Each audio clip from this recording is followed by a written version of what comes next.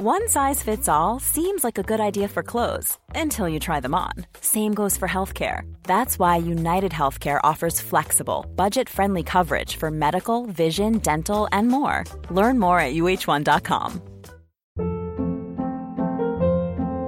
Hold up. What was that? Boring. No flavor. That was as bad as those leftovers you ate all week. Keke Palmer here, and it's time to say hello to something fresh and guilt-free. Hello Fresh. Jazz up dinner with pecan-crusted chicken or garlic butter shrimp scampi. Now that's music to my mouth. Hello Fresh. Let's get this dinner party started. Discover all the delicious possibilities at hellofresh.com.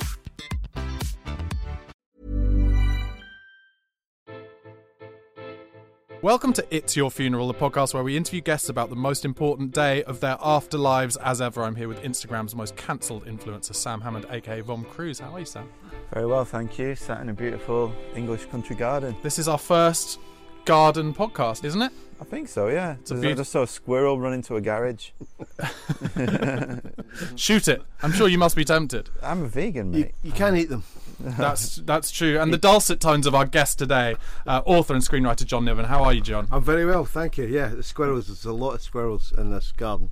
But my mate in Scotland said, yeah, you should shoot them, you can eat them.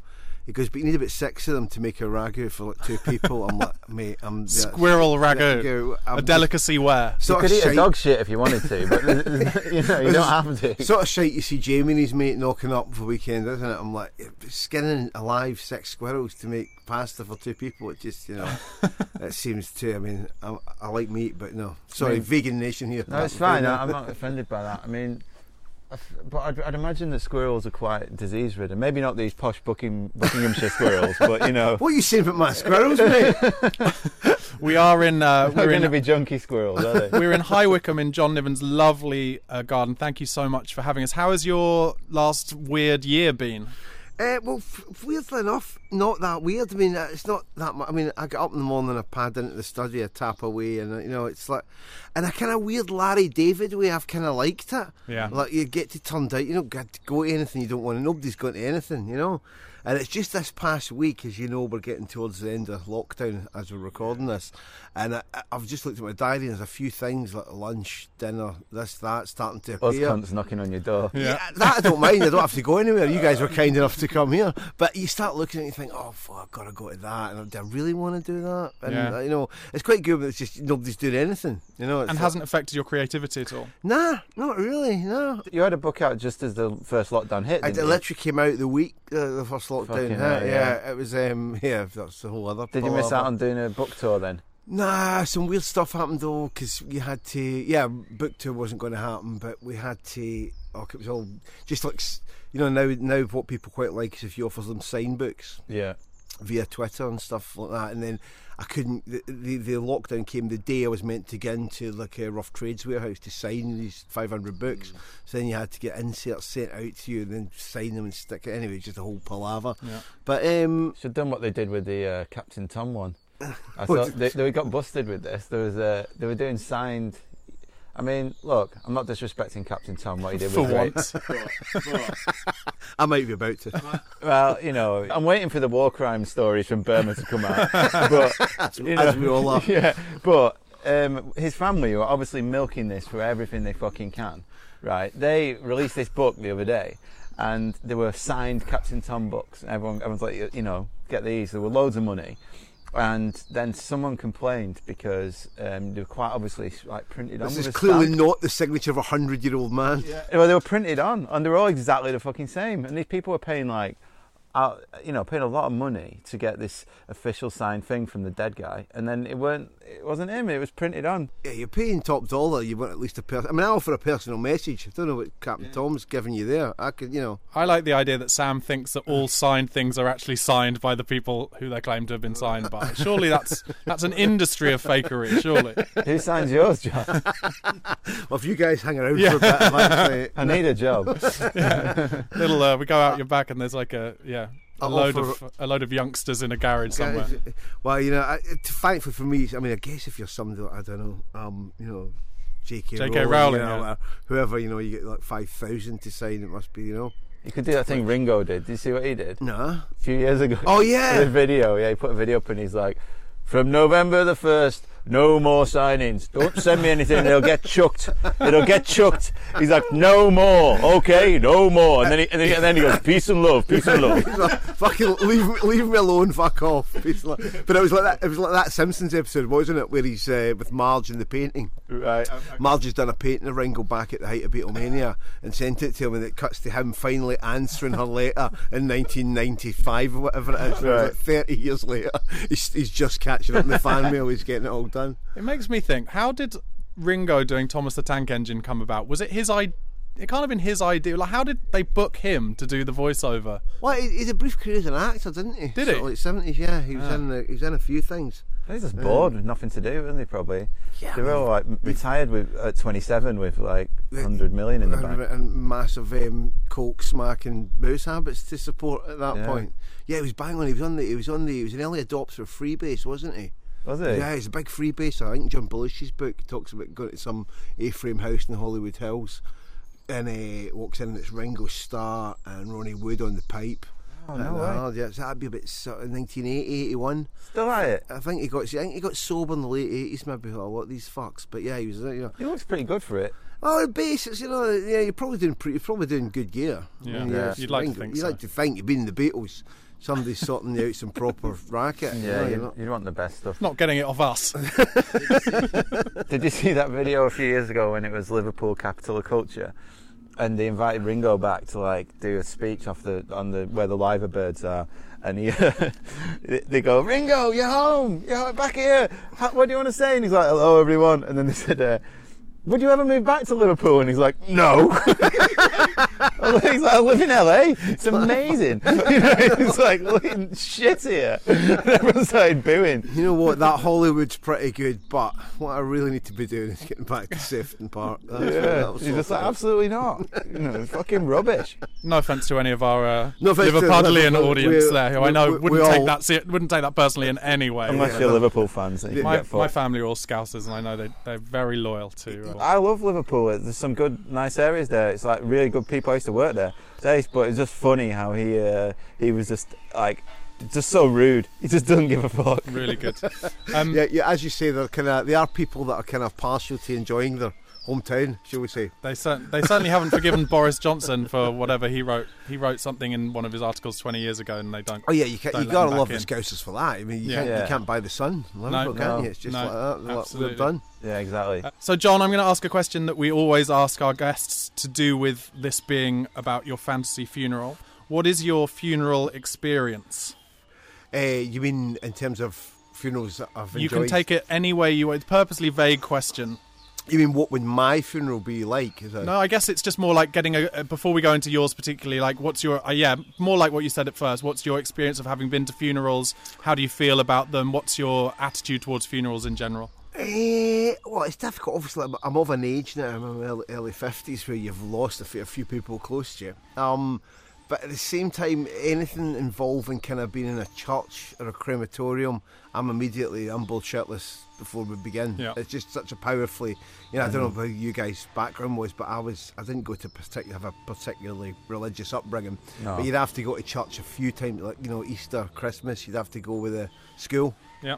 And the sight of sort of stained glass windows and pews and that, to this day, you're literally tearful boredom. It is the minute boring. I walk in there, so I remember being like 7 and saying to because my family weren't religious at all. My dad would say it's bollocks, but I had to go. I grew up in a village in the middle of nowhere, and I had to go to a Church of England primary school. So everyone was talking about God all the time at school, and teachers drilling it into us. And I said to my dad, I want to go to church because all these kids were going to church. So my dad was like, you want to go? requested? Yeah, I was like 7, and I was like, I didn't know what it was. I just heard these kids saying it was fun, like Sunday school. I was like, Dad, I want to go, and he's like, all right, I'll take you on Sunday. So I was like, all right. So I got up early on Sunday with my dad, and I went there, and after about half an hour, I was like, can we go? What, he stayed in there with you? And they took me there and sat in there, and because he knew what was going to happen. Yeah. I was like hyperactive child, and he was just like, I was like, can we go? And he's like, yes, we can.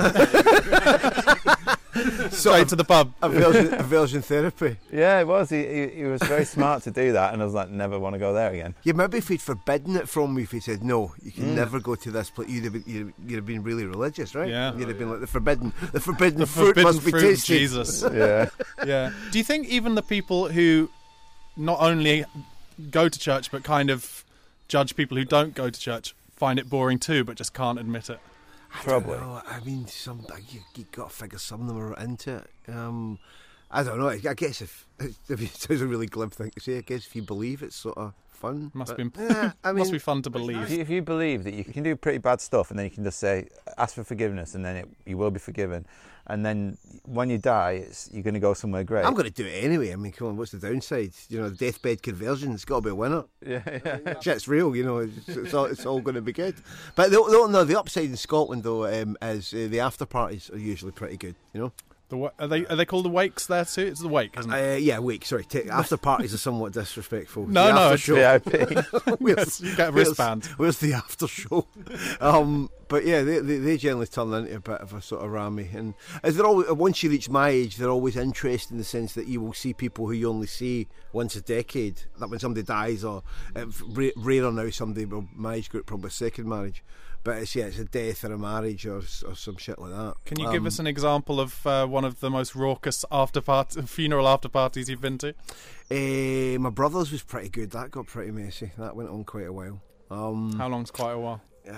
Early hours the next day, okay. sort of thing. So we're not talking like a week long. No. That's a shame. That's a shame. But it was a funeral. That's what I want for mine. Yeah. You could set aside a fund for that. Say, look, you know, it's a very sad day. However, I have $3,000 set aside. There's a load of pills here. Exactly. That's what I'd have wanted. Get stuck in. Exactly.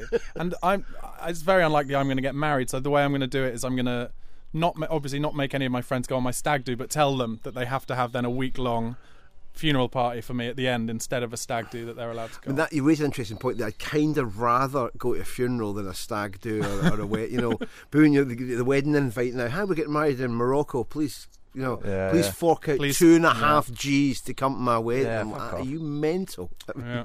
Or indeed the stag night. Yeah, we're going to Reykjavik. I'm like, I went to Vegas for one stag do that cost.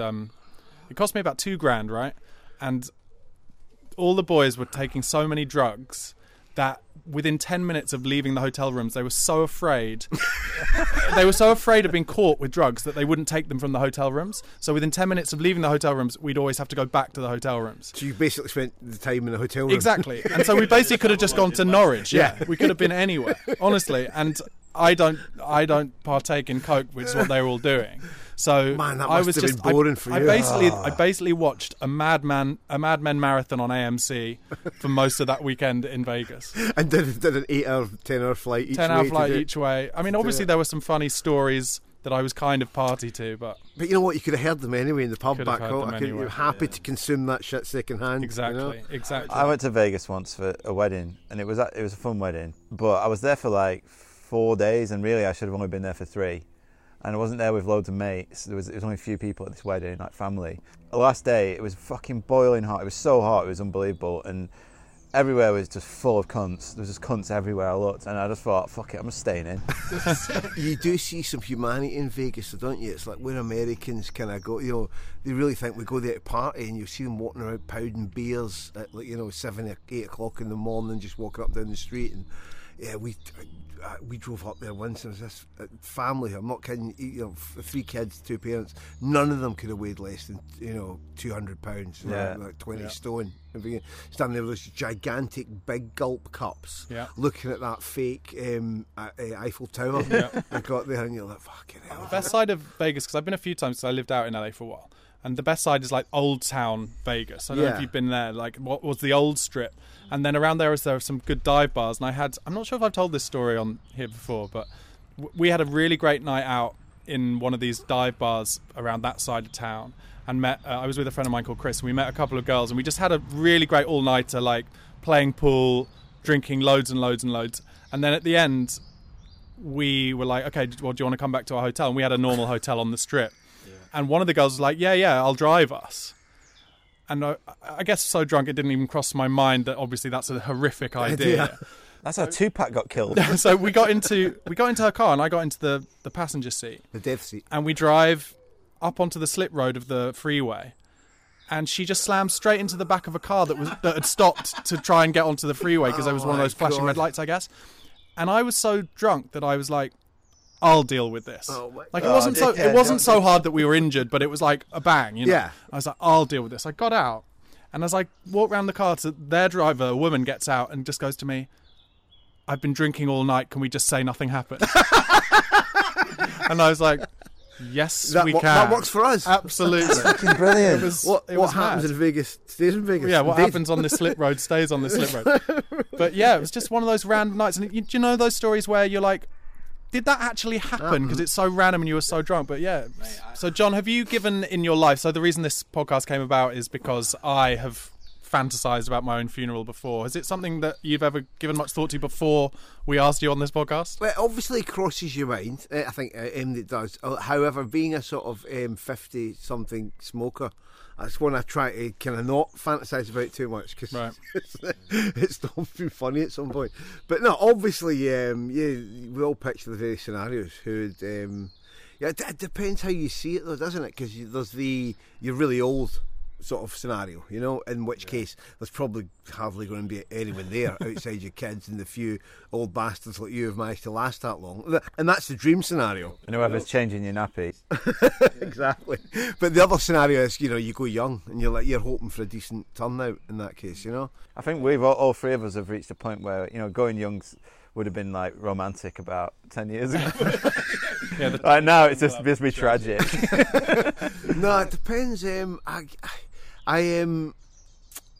The only difficult part of this is kind of once you have kids, and you kind of like, that's got to be a tough break for the kids. Unless you see, nature's kind of fantastic like that, because if my mum's nearly 80 now. And if your parents live to be old enough, they go from the kind of, when you're a little kid, it's like the thought of not having your parents is just unthinkable. And then as you get older, you're like, that would be painful, but I could get. And then they live long enough to become a gigantic pain in the fucking arse. You're actually like, nature prepares you. You're like, you know what? I will be sad, and I've learned sad in my childhood, but you've had a good run. And if you go around my house unplugging things and turning them off at the wall one more time, your fucking funeral's going to arrive sooner than you might have fucking thought.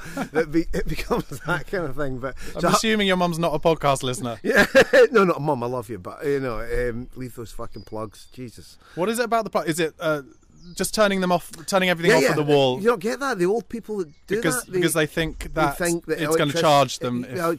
Either charge them, or maybe the electricity's just going to turn bad. I've got a mate whose wife does that, and you do get the occasional younger person who does weird that. as fuck.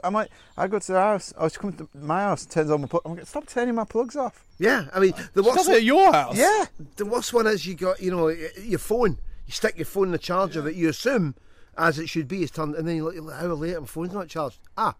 Pensioner has turned this off at the wall for safety. I'm like, it fucking drives me. It must be something that was said years ago, like turn them off, it's safer or something. It must be from the days of rationing. Or it's a money thing. They think, It's like turning the toaster off too. I've got to stick, that horrible sensation. You got to put the toaster down and it just won't respond. Because it's almost like, it's a terrible sensation. You don't need that in your life. I want my toaster. This is real first world problems here, isn't it? You have to go 10 to 15 inches to turn it on at the wall. People are going to be listening to this going, he wants his own mother to die because he turns his toaster off. This is a terrible You are the perfect guest for this podcast, John. I saw a toaster the other day that is clear so you can see the toast browning. And then you get it out at the right moment. That sounds expensive. Yeah, I can't afford one, but it's a Tory device, but it's very, very good.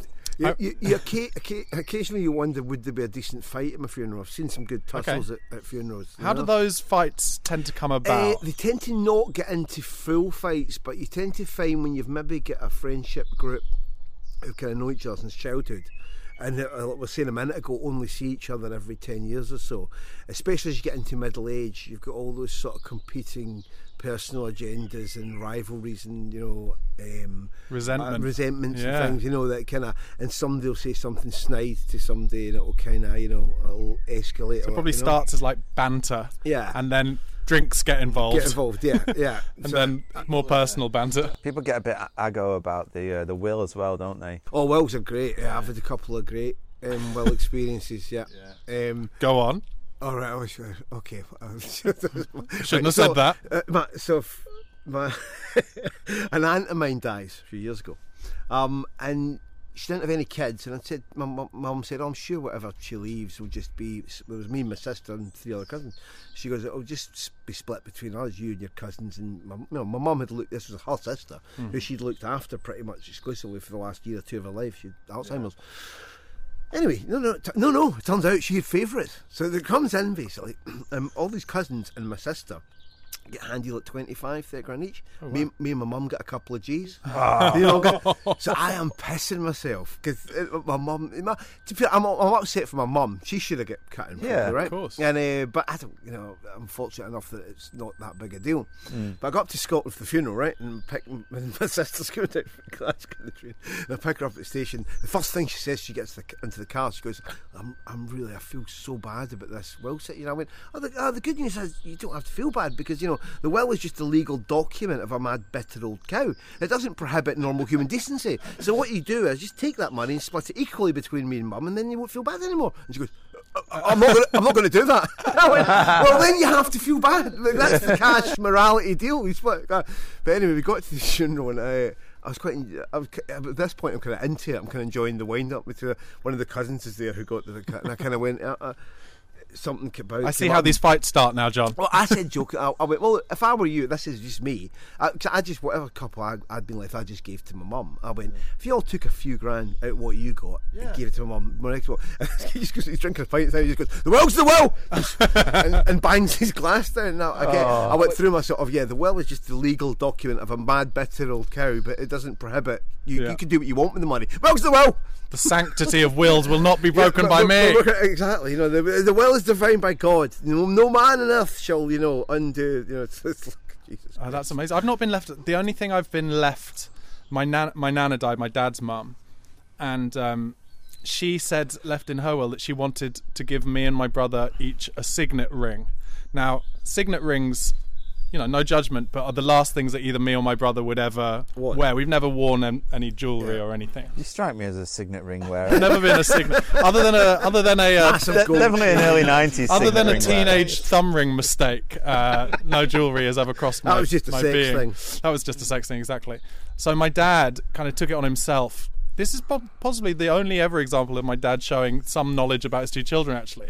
He took us to breakfast in Soho one day and was just like, now, your grandmother wanted to leave you both a signet ring, but I knew that wouldn't be right. So here, and then you just gave us both 500 quid, and that was it. Much more appreciated. Which was much more appreciated, but I also wonder whether actually that was a lot less than maybe the signet rings might have cost. Actually, I don't know. This leads us on to an interesting thing that I hadn't thought of before at the funeral. What might add some spice to the whole fucking palaver is rather than the reading of the will, like in Hollywood movies, there's always in a sort of lawyer's room with about the 5 immediate family. Do the reading of the will at the funeral when there's maybe a couple hundred people there. And and go crazy with the will. Really leave unexpected shit to people who don't deserve it. And and it's under like bargain hunt at the auction. And the people are under the jeopardy pressure of knowing that everybody in the congregation is desperate to leave. So decisions have to be made really quickly as well. Or indeed take it further and do a quiz. With cash prizes. Oh my God, live. So good. You could do that at yours if you want. So good. Cash prizes. The whole estate has to go today. It's been carved up. That's a brilliant idea. You'll find there's a buzzer in the pew in front of you. Yeah, under your thing is a keypad, like Millionaire. Fucking great. That would be the greatest funeral ever. Yeah, I'm up for that. That should definitely be a TV show. Is it Chris Morris's funeral in the IT crowd when he's left the video? I've not seen that. He's left a taped video message for his kind of employees in the company, which they play at the funeral. Right. And then there's the bit where it's just for his sons. He goes, "Turn this off now, and play it privately, because it's just for you." And so I was like, no, we can play it here. And they exactly right. The pension funds, it's some really dark shit. He's got to suddenly turn that off. I've never been left anything in a will, but I had this mate called Carolyn who she was really old. She died when she was 91, and before the last time I saw her, she gave me a Ouija board, and she was like, right, when I'm gone, she said, I'm going to have a chat with you on here. And I was like, all right, nice one. She's a funny cunt. I've been on it a couple of times, and I've been like on it. I got home at like 3 a.m, and I've been like, I'll have a chat with Carolyn. And I get on it, like, you there? And she's never fucking there. Maybe you've not been drunk enough. She's busy with Diana and Prince Philip. Do some acid and then she'll appear. Now you say that, I've never, other than that $2 grand skanking from my aunt, I've never been left anything. Skanking. I felt fine about it, but it's fucking skanking. I've never been left anything away because my dad died. My mum was much younger than my dad, so everything just went to my mum. Mm-hmm. Yeah. Although there was actually recently he'd left in his will some shares in the company he worked for, not a huge amount. And I hadn't thought. I guess I technically would go to me and my sister down the line, but my mum kind of has all the documents and stuff. Anyway, my mum just a few weeks ago rings me up and goes, "Oh, son, I've had somebody on the phone looking to buy these shares, from New York." I'm like, "Oh yeah." Sounded immediately dodgy, and I'm like, "Yeah, next time we call, just give him my number." The guy, poor guy, sort of Indian guy, clearly in some mad boiler room type chop shop in New York. But yes, we have a client who I'm organising a hostile takeover of this company. We're looking to acquire small share blocks, so I've tracked you down through the public register. And he says, I'd looked at the shares. They're trading it's like some property company that's obviously been hammered by the pandemic. They're trading at like $6 a share or something. Yeah. He goes, we might be able to offer you $15 to $18 a share. And I'm like, really? Can I ask why you're paying triple the market value? Well, as I say, we'll have to get you to sign a confidentiality agreement because we're organising this hostile takeover. It's kind of like, so you're organising a secret hostile takeover, yet you're cold calling madmen like me to tell them about it, but that should all be good. And the guy just applauds, and then he just goes through. He's obviously got a script. He just starts going through the script again. And I went, "Does this work on anyone? Does anyone do this?" And he's like, just goes back and starts to script. I hang up on him, and then I googled it, and yeah, it's a scam going on in America right now. They basically get you to put your shares in escrow, and they put the money in escrow, and then surprise, you can't. So, they just target old people, don't they, the fuckers? Yeah. That's around my mum back and went, the boat hasn't. We're not getting triple market value for those shares. Oh. So bleak, isn't it? That was made up for the anti-skanking if we'd sort of filled our boots there. Yeah.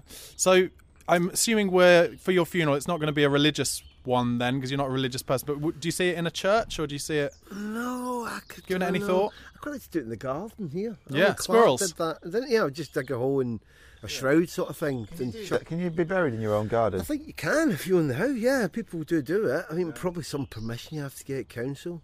It's just that what if a fox dug you up or something? Well, there's a lot of foxes here actually too. But it used to be more like a house would be in a family for generations. But kids would probably fucking sell it the minute you're dead. Yeah. So I'm like, some poor bugger's got to move in, and he's like, your corpse is literally Trevor Jordache style, lying under the patio, buying Cromwell Street. But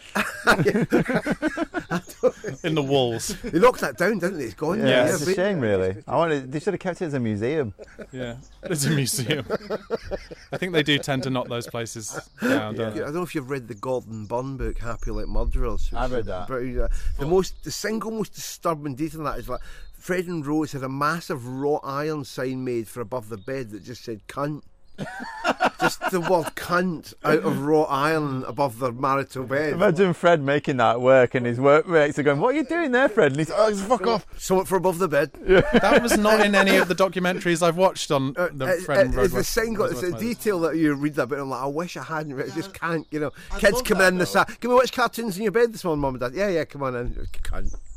Oh my! I'd love that though. Like in the garage, just in the back of the garage, I've got Fred and Rose's I've got the wrought iron cunt. I mean, you wonder who got that at Sotheby's when the shit went to Christie's. Probably available. Someone's got that, haven't they? Lot 452. I've got bidders on the phone. It's me and John. John using his aunt's £2,000. Facing Sam and didn't cover it, bitch. Oh my God! Got my sister to come in with me, cover it. I count myself as knowledgeable on things like that because I love to watch a documentary about all those serial killers and stuff. But I don't know if you're in this cycle that I'm in now, where you sort of watch some, because of lockdown, I guess, you watch a documentary and it'll read you to rereading a book or reading a book about the related topic, So with a Ripper thing on last year, I wound up rereading, because Gordon Bunn's such a brilliant writer anyway. I reread Somebody's Husband, Somebody's Son, his Peter Sutcliffe book, and it made me think, shall I read the Fred West one again? And I thought, you know what, once is enough for There's another good one about Fred West called I forgot the guy. It's the guy who did a podcast about it recently, because he was the guy who coined the term the House of Horrors, the reporter, and stuff like that. And he wrote a book think it's called Howard something. Howard Sounds? Yeah. Yeah. It's from a different angle. It's not as sort of brutal and. It's a cheerful take. Cheerful romp down the Parody. Great builder, lovely, affable neighbour. Yeah. Lovely family. So sorry, strayed once again from the topic of my funeral. No, it's all good. Fred's funeral was rubbish, supposedly. Well, your funeral is in your garden. We know this. I'm thinking that we're imagining that you make it to the long innings. Oh God, I'd like to. Let's imagine that. Yeah, let's indulge that. The long innings. And how many books do you reckon you've got left in? Oh Jesus, Sam, that's a dark question. I know, sorry. Well, most novelists head drastically south in the sort of 60s, don't they? That seems to be when the talent burns out. But these are guys who probably start in their sort of 20s. I start to my 30s, so I'm thinking maybe I'll push the envelope. Didn't Hemingway shoot himself when he couldn't write anymore? Yeah, he was 60, yeah. I think there are other issues going on. Yeah. There was alcoholism and health issues and stuff, but that was a fact apparently. He crashed himself in a plane about 3 times, hadn't he? Yeah, and he'd been through, he had to go at some bulls and shit, and giant sharks trying to land. He was held together with pins, I think, and shit. Yeah. But I'm at an age now where I knew that when I was young and sort of starting out. And I thought, yeah, that's a way down the line when I'm facing those problems. Now it's a bit close. I'm like, 60's not that unthinkable now. Are there still like goals you want to achieve when it comes to how your books perform, or what you want to write about, or things like that? One of those questions, how they perform, I've got very little influence over. I think beyond writing as good a book as you can, you can't really control that stuff. And what you want to write about, again, that's kind of out with you're sort of lumbered with the kind of interests and perceptions you have. Often wish that my interests and perceptions were 9-year-old wizard kids or whatever might sell about, but sadly they're kind of, as my German editor once said to me, she stole the wizard kids idea though, right? My German editor, when he read the manuscript for which book was, I think Sunshine Cruise Company, where one of the plot kicker is the death of this woman's husband, who dies in agony impaled in this giant dildo in a sort of sex dungeon. And my German editor really rang me up and go, John, always with the ass. This was always sort of heartfelt sorrow to it, which has become, I told my daughter about this, it's become a sort of family catchphrase. Always with the ass, John. So I thought, I kind of wish you, sometimes the perceptions and the slant you have and things weren't. I think that answers the question, what do you want on your gravestone? Always with the ass. Is that where we're heading towards? We always ask that, but I think that's got to be it, surely. It has to ass be. Forever. Always with the ass. But I've always been lucky kind of in that I've always known what the next book's going to be. Are you writing at the moment? I am, but this one's difficult because it's the first piece of non-fiction I've written. I'm writing a memoir. It's kind of about me, but about me and my brother. Okay. Who was like 2 years younger than me, and my brother wound up becoming a drug dealer and then went to prison, and then he killed himself when he was 42, which is about 10, 11 years ago now. But it's just that story of kind of how, in some ways it's biblical, the story of two brothers, but the black sheep. It's just kind of looking back over it and thinking, because we were raised by the same parents, with the kind of same values in the same house, and we went kind of such drastically different roads at the end. It's just kind of trying to unpick a lot of that, and like, why did, and once you dive into it, you do see bits and moments from childhood, how he became what he became. He was a difficult guy in some ways. It's a lot of fun too sometimes. Was he younger than you? He was 2 years younger, yeah. Right. But it's I'm finding the process of writing non-fiction just incredibly difficult, because I've not done it before. A novel, I just love it. Your writing's very, very funny as well, and your brother committing suicide is not funny. Well, and yet, no, but that's the thing, because the book's quite long. It is at the moment, and that you can't just be remorselessly. It's kind of fun too. Yeah, there was kind of fun stuff along the way for both of us, but it's kind of, I just find being married so relentlessly to facts, it's research, and because we're out of each other's lives at points, it's kind of finding out, and when you get to marriage, reconstructing your own life accurately is no picnic either. So it's just kind of trying to do all that research and I'd rather have written 3 novels or 5 scripts than kind of do this. When's your take on the Fred and Rose scenario coming? Sounds like an easier. Might be more fun process. than this. One of the things I quite like saying to the kids is, like, Fred's line was when his children went to bed at night, he'd say, "When you go to bed at night, my life begins." Quite enjoy that one, the kids, but they don't know what the reference point is, obviously, and it's not really one you can explain to sort of 12-year-olds. That's the last thing you say to them before they go to sleep. We're coming towards the end of our time, but we just want to ask a couple of questions that we like to ask. John, how would you like to be remembered? By a 50-foot statue in Hyde fucking Park. I think my friend, the DJ John Carter, answered that in an interview about 20 years ago. And most people say, nice guy, did his best. Like, fuck that. A giant statue in Hyde Park. Like Nelson's column. Yeah, I think if you're going to have the brass balls to think history will remember you at all, let's go big. Albert Memorial sort of type shit. Yeah, absolutely. Wonderful. Right. Very good decision. Very good decision. And just before we finish, then we touched on the wake of your brother earlier on. Would you do anything different? Like, we also talked about how I'd like one that's a week long. You're going to split the difference. What's the important thing about that after party of yours? I think free bar, no drinks, minimum. Yeah. You said $3,000 you'd leave behind it before.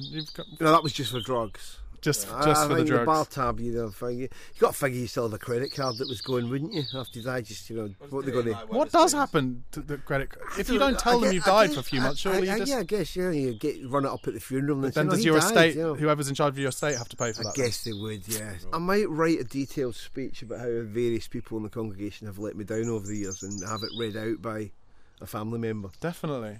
Yeah. I might go down that route. List of cunts. Kind of like Festivus kind of thing, the airing of the grievances. I always think of spiteful things like that I'd like to do. Maybe at my funeral is the time where I can do it without feeling any guilt. That's probably a perfect way of doing it. Yeah, I think so. Yeah, you're always very kind to your friends and family, and I think you keep your mouth shut sometimes when you shouldn't. Yeah. So yeah, maybe you should just let it all out. My only other thought was in terms of the soundtrack, like really punishing people by forcing them through an absolute kind of toe-rag populist playlist. Just find out what every utter douchebag half-wit in Britain has played at the funeral. Probably Angels number 1. Yes, it is number 1. I heard R.E.M. Everybody Hurts. I'm like, bloody hell. That's pretty, it's a bit on the nose, right? It's on the nose, It's on the nose. And maybe it was a suicide's funeral job. Maybe that was specific. But anyway, it's pretty on the road, and also pretty fucking pompous. Maybe people aren't hurting. I'm like, good, glad to see the back of you. You fucking nasty. So you would purposely make the congregation sit through terrible shit like that? People probably spend loads of time thinking what would be Jackson Brown's late for the Sky might be quite nice. No, fuck you. Here's Angels. Here's Robbie Williams, and it's getting worse from there. There's not a clip of some Scottish funeral that did the rounds on the internet a few years ago where it's like obviously somebody quite young who's died and they're all shell suited up to the max, and they start banging at this mad fucking happy hardcore crap like by the grave. Yeah, maybe I'll go that route. Crank out the crazed happy hardcore. Make people laugh. That's right. Make people laugh around the grave. Make them miss you. I quite like Dead. If we're going the kind of comedy route, I quite like Dead Kennedys Too Drunk to Fuck. That'd be quite a good number to go out with. Balanced with something more somber as well. Yeah. Angels. Like a happy hardcore version of Angels. It was always such a thing probably exists. Of course it does. If it doesn't, Sam will have made it exist in the next 24 hours. John, thank you so much for coming on the show. Is there anything you'd like to plug? Do you want to tell the audience about your books? What should they be reading? When's your next one coming out? I got my current paperback of my current novel, The Fuck It List, is currently available from all good retailers, and a movie I've written called The Trip, starring Noomi Rapace, is coming on Netflix in September. Oh, nice. Fantastic, guys. Make sure you check that out. Please do also follow us on Instagram at PodIt'sYourFuneral. Subscribe to us, drop us a comment and a rating in Apple Podcasts if that's where you're listening to us. And if you want to send us any of your funeral stories, the email address is poditsyourfuneral@gmail.com. Thanks so much for having us to your garden, John, and pleasure. You'll be hearing from us very soon. Goodbye. Bye. Cheers, guys.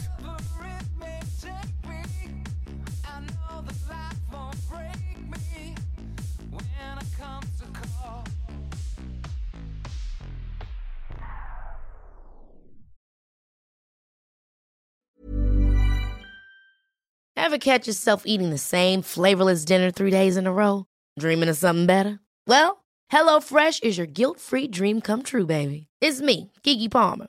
Let's wake up those taste buds with hot, juicy pecan-crusted chicken or garlic butter shrimp scampi. Hello Fresh.